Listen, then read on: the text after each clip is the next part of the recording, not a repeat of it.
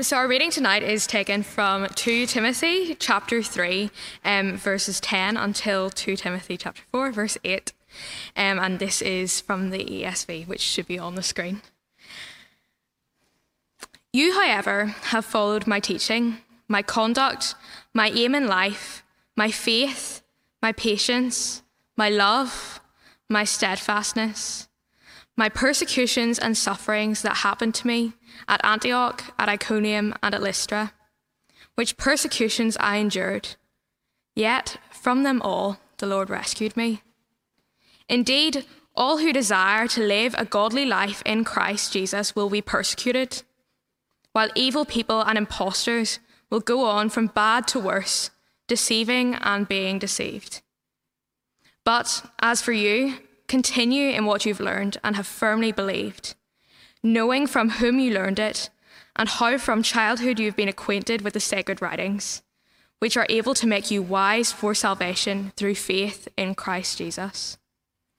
All Scripture is breathed out by God and profitable for teaching, for reproof, for correction, and for training in righteousness, that the man of God may be complete, equipped for every good work. I charge you in the presence of God and of Christ Jesus, who is to judge the living and the dead, and by his appearing and his kingdom, preach the word. Be ready in season and out of season. Reprove, rebuke, and exhort with complete patience and teaching. For the time is coming when people will not endure sound teaching, but having itching ears, they will accumulate for themselves teachers to suit their own passions, and will turn away from listening to the truth and wander off into myths. As for you, always be sober-minded, endure suffering, do the work of an evangelist, fulfill your ministry. For I am already being poured out as a drink offering, and the time of my departure has come. I have fought the good fight. I have finished the race. I have kept the faith. Henceforth there is laid up for me the crown of righteousness, which the Lord, the righteous judge, will award to me on that day, and not only to me, but also to all who have loved his appearing. This is the word of the Lord.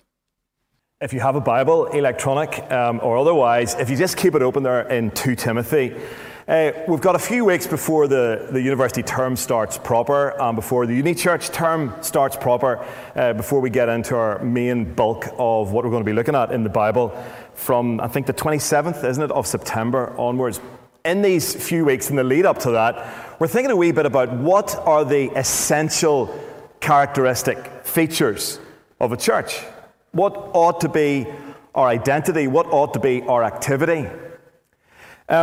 These letters in this bit of the Bible, 1 Timothy, 2 Timothy, and Titus, are known as the pastoral epistles. They're written to pastors. Paul writes 2 of them to Timothy and 1 of them to Titus.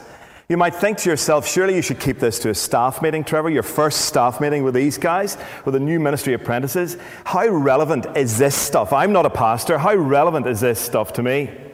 Well, whenever you look at it, whenever you understand it, you see it's fundamentally relevant to us all together here. Because what you will do, what you will work out from this passage and from the rest of these pastoral epistles are what pastors, ministers, those who are engaged in looking after churches, those who are engaged in ministry, what their priorities should be, what they should be doing.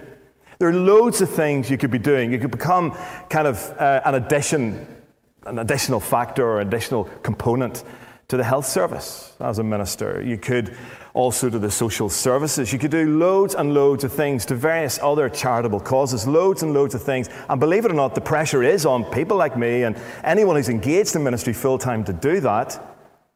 But we come back to the Bible. What's Jesus' priority? What has Paul written here?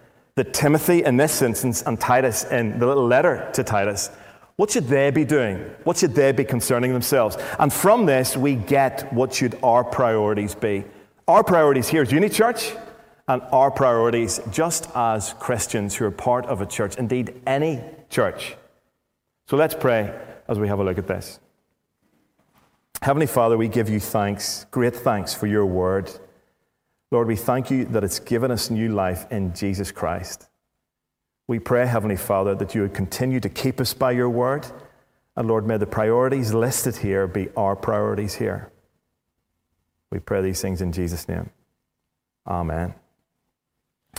If you were going to write 2 or 3 words when I say, please describe God's power, what would you write? What would you draw? You might draw a lightning bolt, for example. You might draw a massive tide or wave. You try to convey the power that is a big, big, powerful thing. Where is God's power found? Where is God's power located? God's power is located in His Word. And as we shape ourselves around the priorities that Paul laid out for Timothy, as those of us who engage in full-time ministry shape ourselves, it's all to do with God's Word, the Bible. It really is as simple as that. It really is as unremarkable as that. But if you think that that's unremarkable, you kind of miss the point, because God's Word is the powerful thing. It is the thing through which God does His work. And that's why we give so much time here at Uni Church on Sunday evenings to having a look at the Bible. Why we give so much time during the course of the week in our growth groups looking at the Bible. Why we give so much time over the course of an hour or 2 hours in a one-to-one looking at the Bible. Because that is the thing where God's power is located. This is where God brings, by His Holy Spirit, change in people's lives. Turning them from darkness to light, turning them from the kingdom of Satan to the kingdom of Jesus, making those who were dead in their sin and trespasses alive in Jesus. How is that done? It's done through this Word. 2 Timothy obviously comes after 1 Timothy. I did study maths, so I can count. 2 Timothy is a shorter letter than 1 Timothy. Paul, who is the author of these, some people deny that Paul is the author of these, but that's untrue. Paul is the author of these. They outline his priorities completely consistent with the rest of Paul in the New Testament. He writes these to Timothy. The clue is at the top. Timothy, who was like his apprentice in ministry, his closest apprentice in ministry. The one who had Paul's heart, who knew all about Paul, who had worked so closely with Paul, that there was an incredible bond between these two men. One older, one younger, Paul the apostle, and Timothy the apprentice. Paul was engaged in ministry in Ephesus. He had spoken to the Ephesian elders. I think we looked at that a couple of weeks ago from Acts chapter 20 whenever we were going through Acts. Paul is pastoring the church in Ephesus, and he spends some time there, 3 years. He loved the church at Ephesus. He loved the individuals. He loved the collective body. It was really, really precious to him. And he spent so much time with those he left to train and to teach and pastor and lead the church. He shaped them really well. It was time for him to move on. And what does he do? His most trusted apprentice, he puts in charge, if you like, of the church at Ephesus, Timothy. Now, 1 Timothy is, if I can put it like this, kind of, so imagine you're on an airplane, right? And there's the takeoff, and just before the takeoff, the air stewardess stands up at the front, and there's a safety announcement. It's very gentle and calm, isn't it? You're told to fasten your seatbelt, and there's a demonstration. She's smiling. You're told oxygen will come down from the ceiling if there's an emergency, and she smiles. If there's an emergency, I don't like flying, by the way, so all this stuff is going on, and do you expect us to crash? That's my concern. It's very calm, isn't it? Now, I've never been on a plane in a crash, and I guess most of you here haven't been, although I do know someone who was. Apparently, whenever there is a crash or a likelihood of a crash, the air stewardess loses that calm and composure and screeches what you have to do. Brace, brace. It's much more urgent whenever there's an emergency. It's not the kind of calm takeoff thing as you're taxiing. It's not like that at all. It's completely different. The tone is different. The essence of the message, though, hasn't changed. There is danger ahead, so please hold on to your seatbelt as you've buckled it. Please grab the oxygen. There's a different tone. Now, 1 Timothy, the very first letter that Paul writes to this newly charged minister, Timothy, this newly charged faithful apprentice to look after Paul's most prized possession, that is the church at Ephesus, is a bit like the taxiing safety instructions. There's about 5 or 6 chapters of general instructions where, lots of issues are raised. Things like attitude towards money, things like attitude towards, lots of things. That's the taxing kind of letter. This is the brace letter, 2 Timothy. Timothy's been there for a while, probably about 2 years, and it's all going wrong.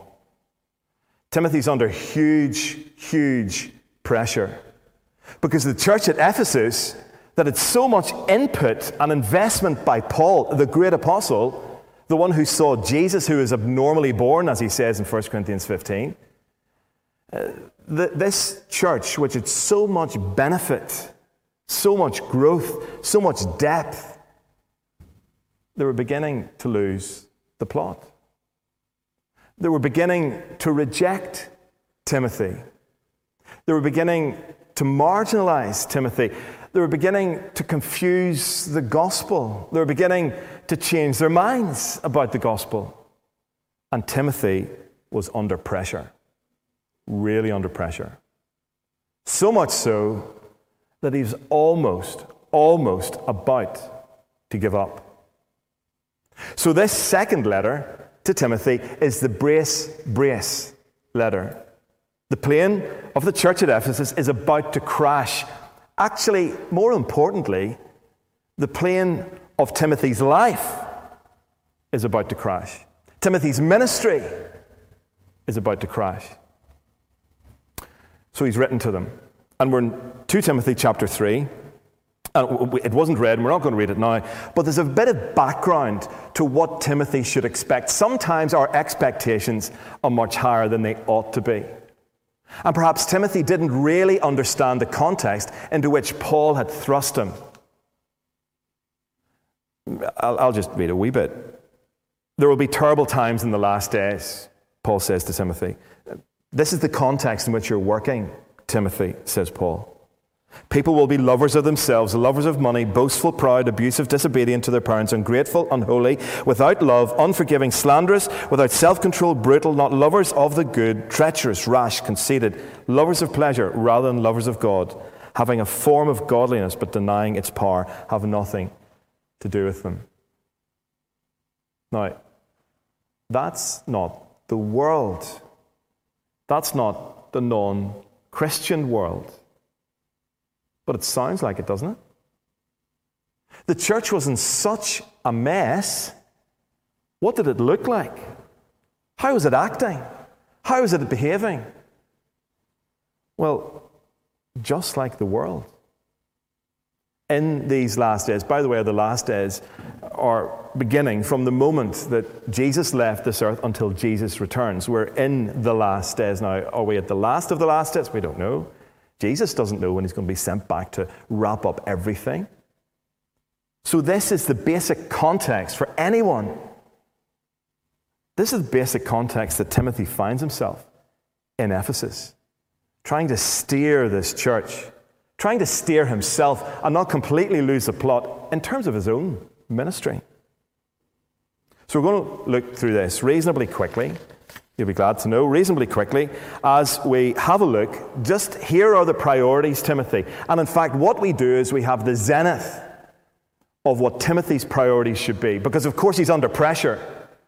So he's beginning to lose the plot. He's beginning to get confused as to what he should be doing, what he shouldn't be doing. And we have the zenith and summary of what the job is all about.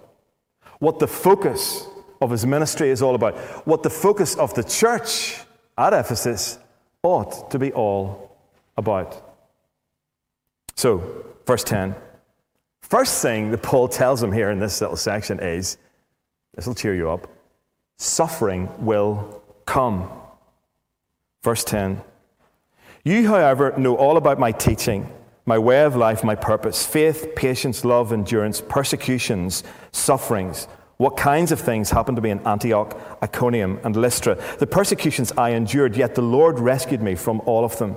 In fact, everyone who wants to live a godly life in Christ Jesus will be persecuted, while evil men and impostors will go from bad to worse, deceiving and being deceived.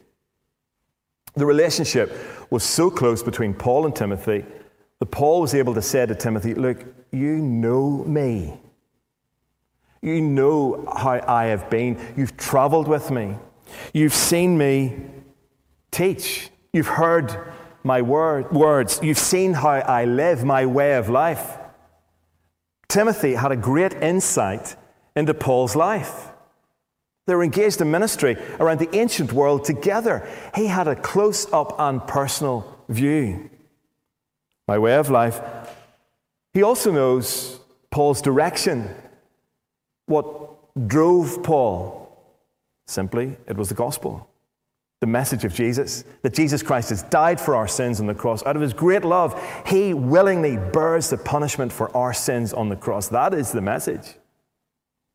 That's his purpose, the message, to get the message out.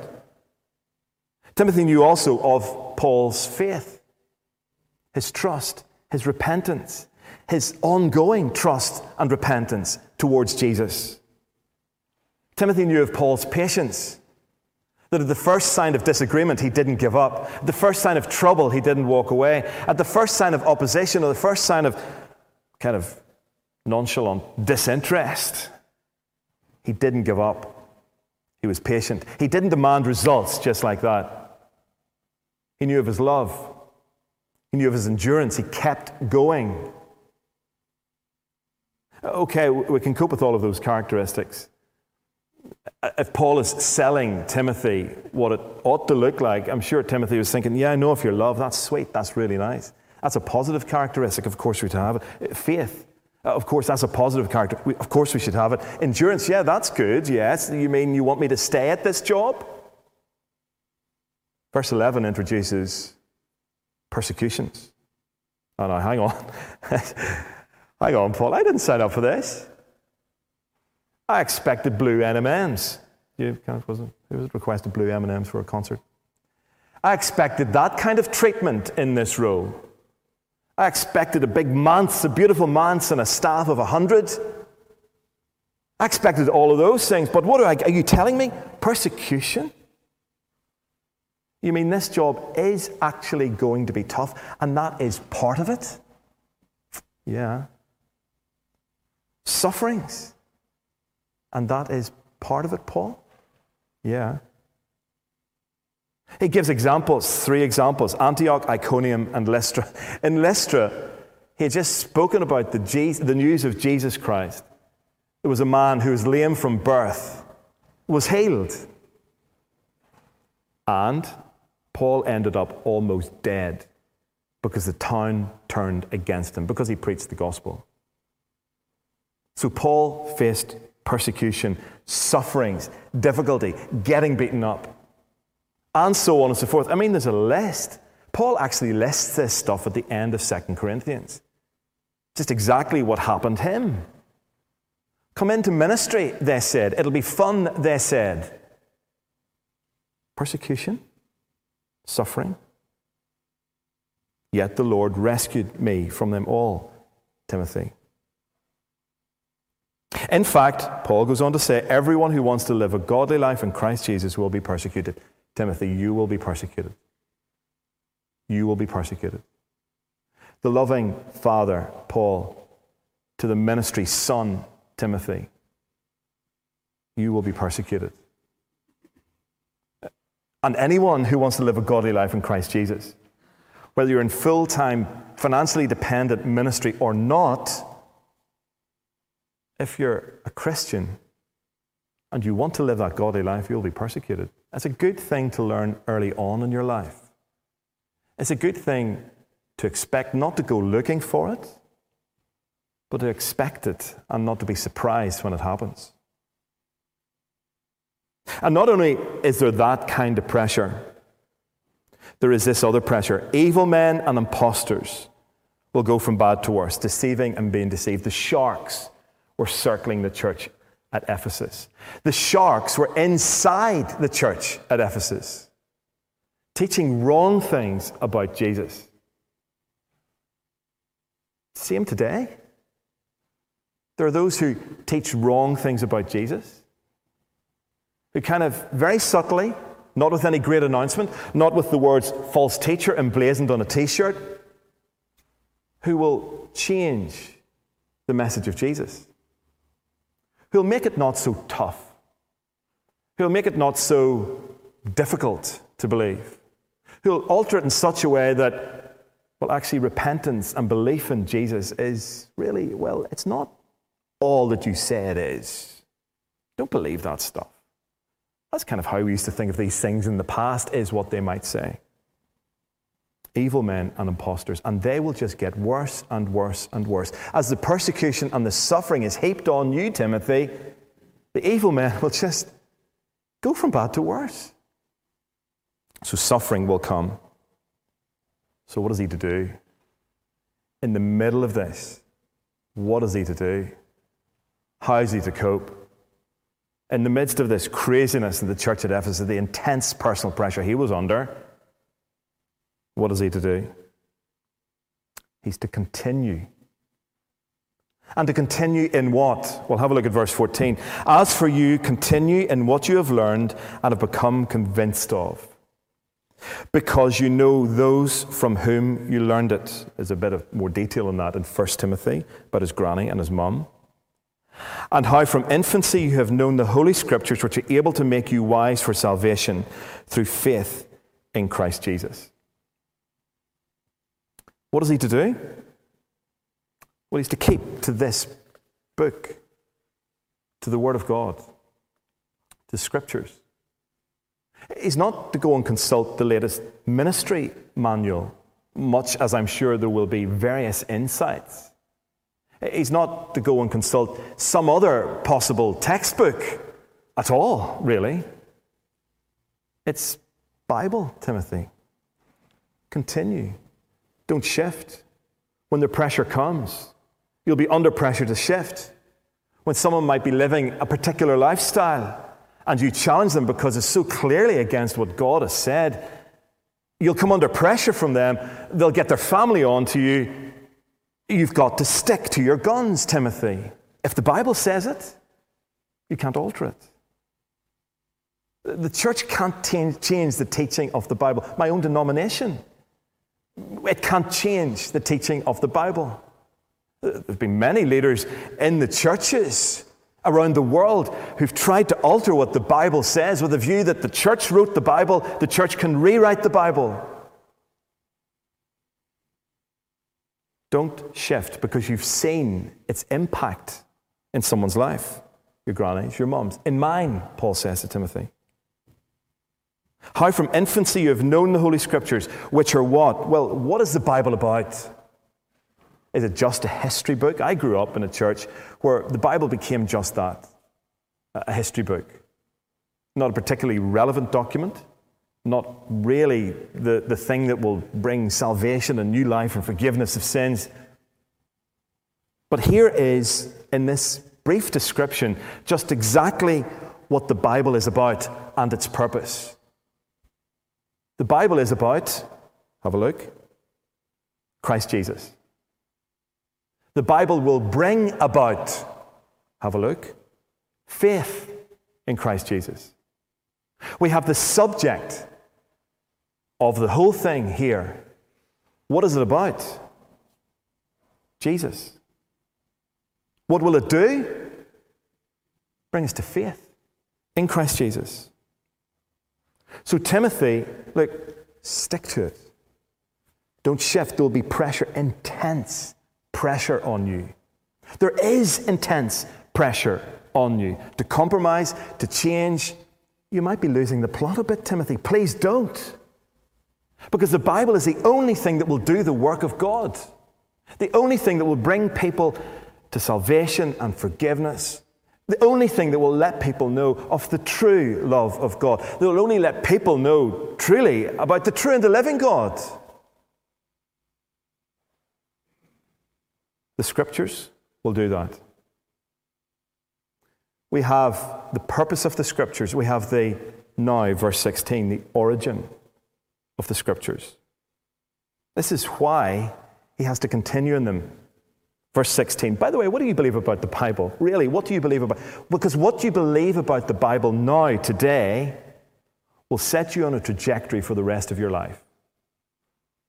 What you believe about the Bible today, right now, will affect and impact how you hear this stuff, will affect and impact how you get stuck into growth groups or not, or one-to-ones or not, or indeed whether you read it even or not.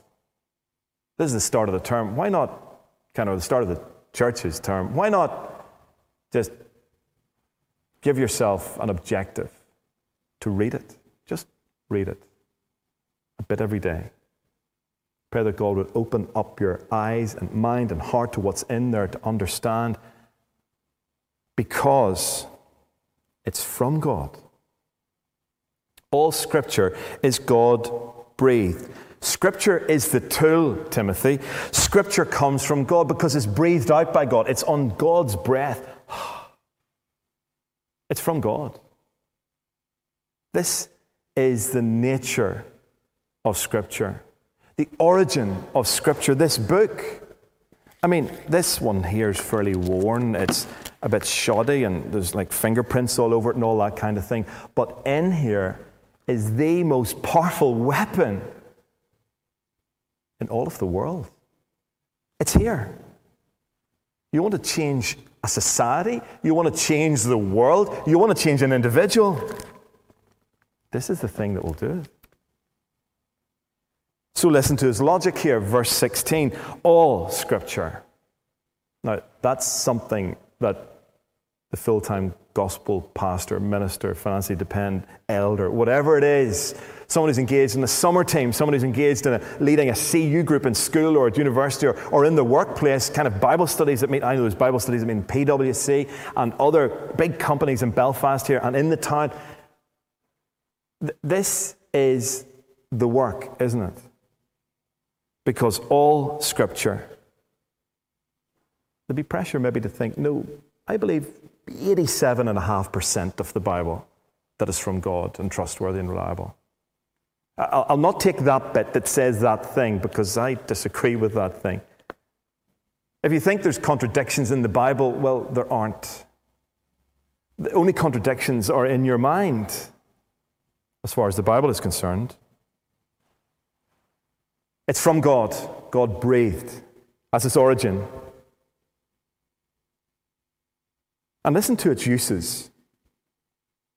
It's useful for, and listen to these, think positives and negatives, all right? And there are four aspects. And there's a positive, a negative, then a negative, and a positive. So try and trace this with me. All Scripture is God-breathed, that's its origin, and is useful for teaching. That's the positive. Then the negative, the corollary negative, is rebuking. So, the Bible says God is love, right? Teaching. We're informed God is love. Someone might say God isn't love. Well, you use the same Scriptures to rebuke that claim. No, God is love. You can say with confidence back to that person who says God isn't love. Rebuking. Teaching, rebuking. Correcting false understandings, conceptions, ideas about God. Correcting them. Putting them right. That's difficult to do, isn't it? You might lose friends in that one. Timothy, this is what's going to get you into hot water. Correcting. There are two of these about character, and there are two of these about doctrine. Two of these about life, two of these about belief. So teaching is about belief. Rebuking is about belief, rebuking falsehoods. Correcting is about way of life. Training in righteousness is the positive aspect of how we're to live. The Bible, therefore, is all-encompassing. It's sufficient to do the work of God. Do you see how every aspect, there's nothing that doesn't fall under any of these categories. It's completely sufficient. We don't need anything else. When I was a kid, I always wanted a penknife. Long time ago. I still don't have one, by the way. Christmas is coming up, birthday's in July. When I was a kid, I always wanted a penknife. And you can get those penknives, which are just kind of knives with sharp bits on it. You can do some damage with them, of course. But the absolute pinnacle of the penknife that I wanted was the Swiss Army knife. You're familiar with these? It's got everything on it. It's got a corkscrew. It's got like a camera.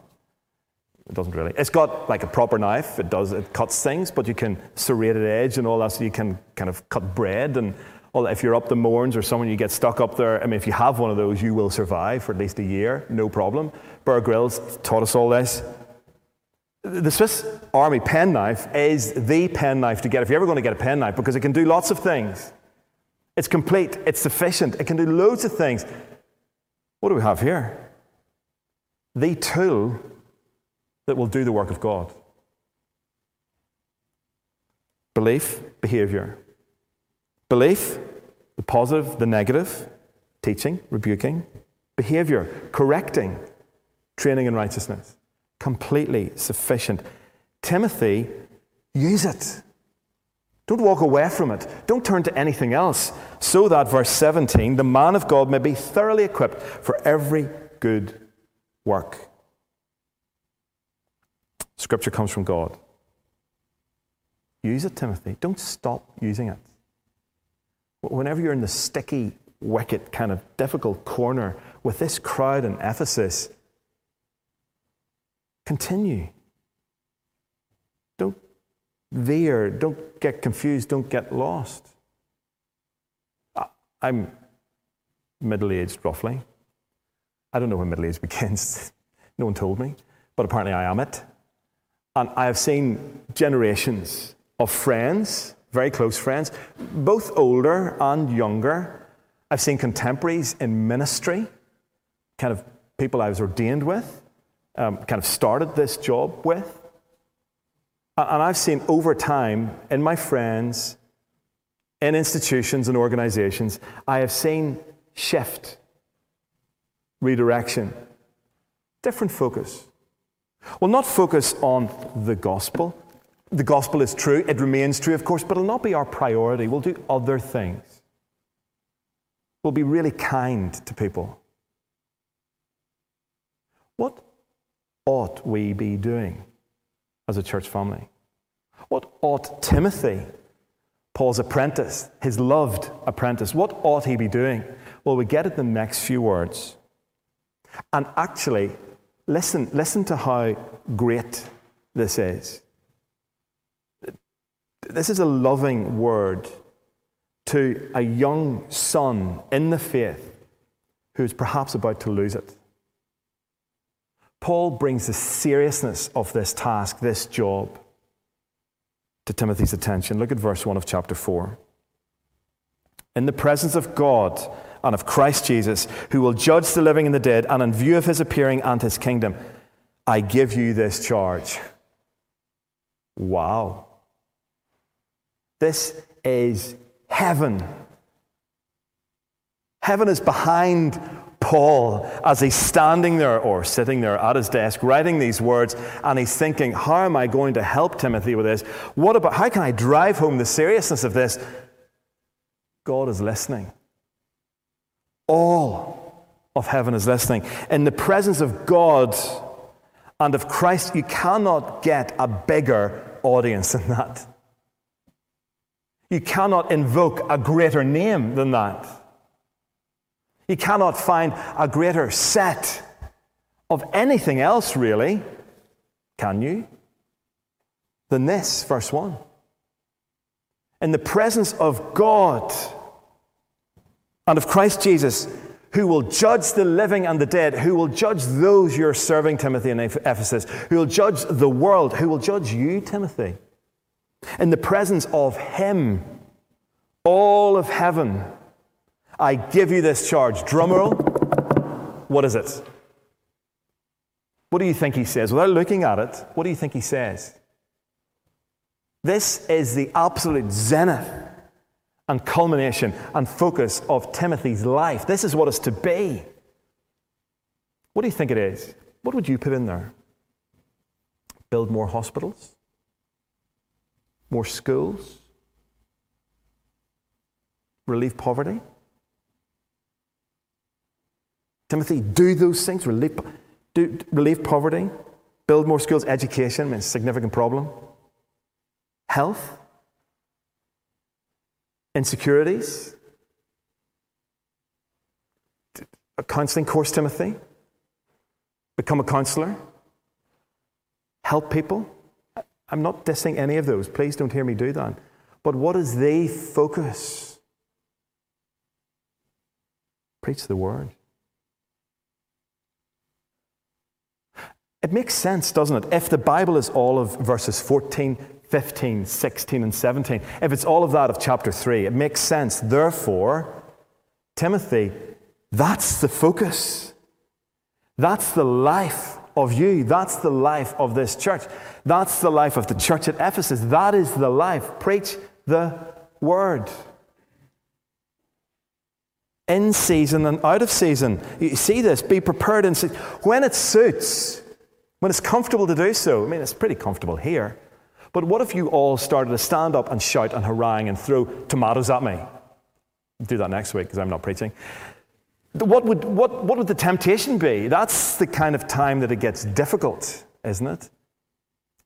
Imagine that were happening in the church at Ephesus as Timothy stands in the middle of the church at Ephesus. They start haranguing him. What is he to do? Keep doing it. In season and out of season. When it's handy, when it's comfortable, when it's easy, when it's not comfortable, when it's not handy, when it's really, really, really troublesome, difficult, trial, preach the word. Declare it.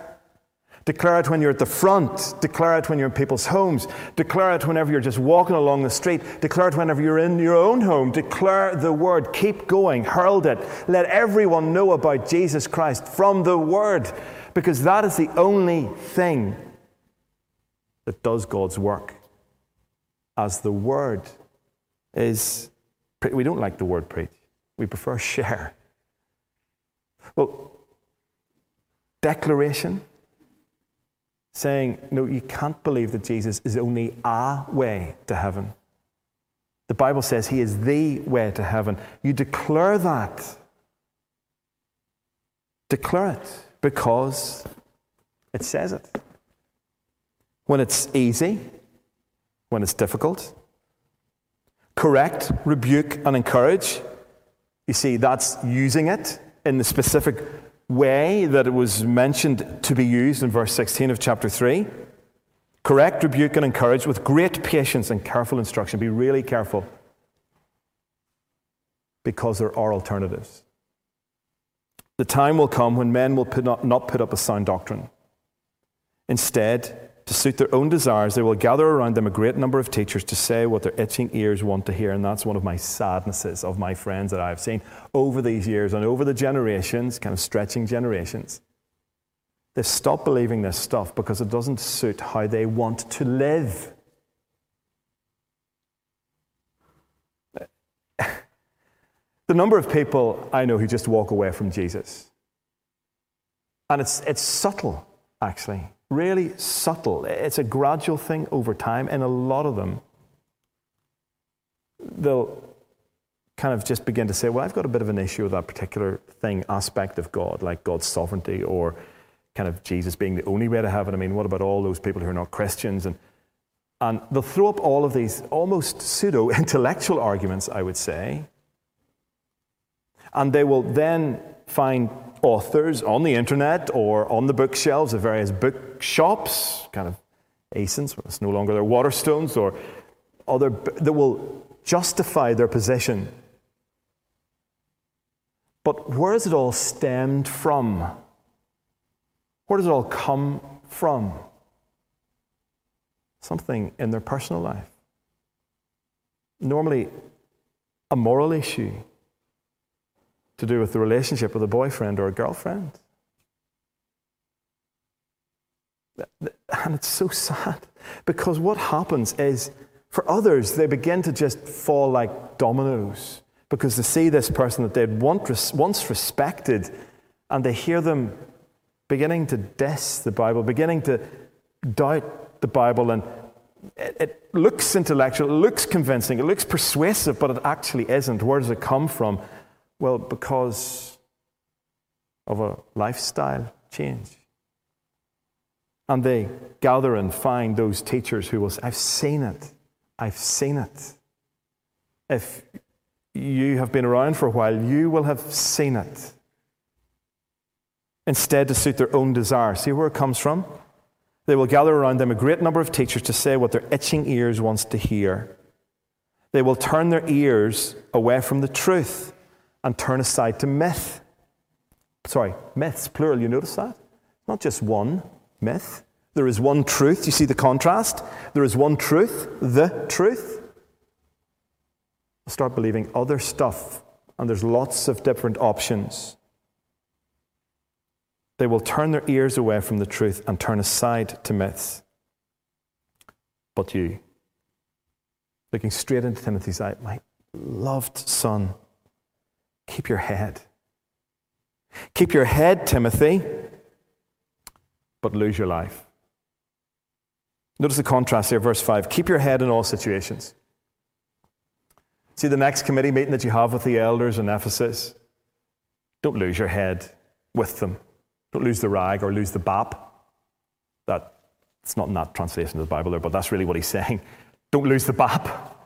Keep your head. Keep calm. And carry on. Discharge all the duties of your ministry. And notice the little thing, be an evangelist. Continue in the work of evangelism. Because that, with the pressure of the church, will be the thing to go.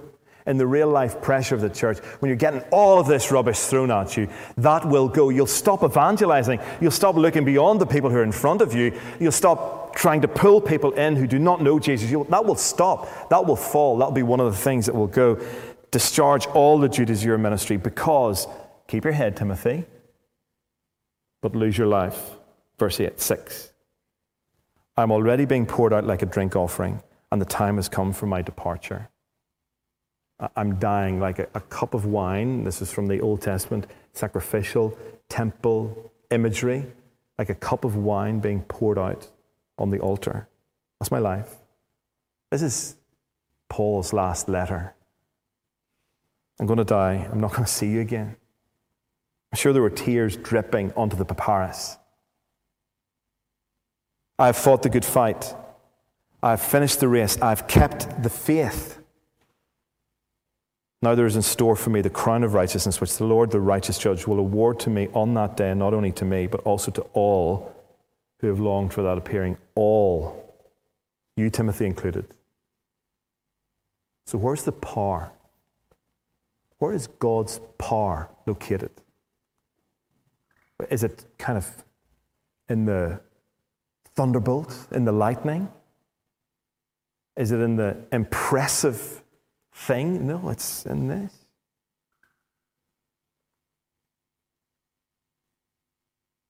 Don't lose the plot, Timothy. Keep going, Timothy. Because that is where the power is. And as the word is preached, shared, spoken, enlarged, heralded, taught, read, kind of applied in your conversations as that all goes on, in your growth groups as that all goes on, here as that all goes on, God is at work powerfully at work, bringing people to know Jesus the one who died for them out of his great love for them. Will you keep going? Will you keep your head? Will you lose your life, Timothy? Will you join him? Will you join us as we make this our priority? Why don't I pray now? And we ask that the Lord would help us to build around this in our lives individually and in our church family together as we get into this term. Let's pray. Father, we thank you for your word. We thank you that it brings us life, that it tells us who you are, and it tells us who we are. We pray, Heavenly Father, that we would heed these warnings, hear these encouragements. Lord, that the Bible would be so active in our personal lives daily, in our life together here, Lord, on Sundays, at growth groups, Lord, in one-to-ones, in every opportunity. That this sufficient word would be known to the ends of the earth until the end of time. Please build us up in this program. We ask in Jesus' name. Amen.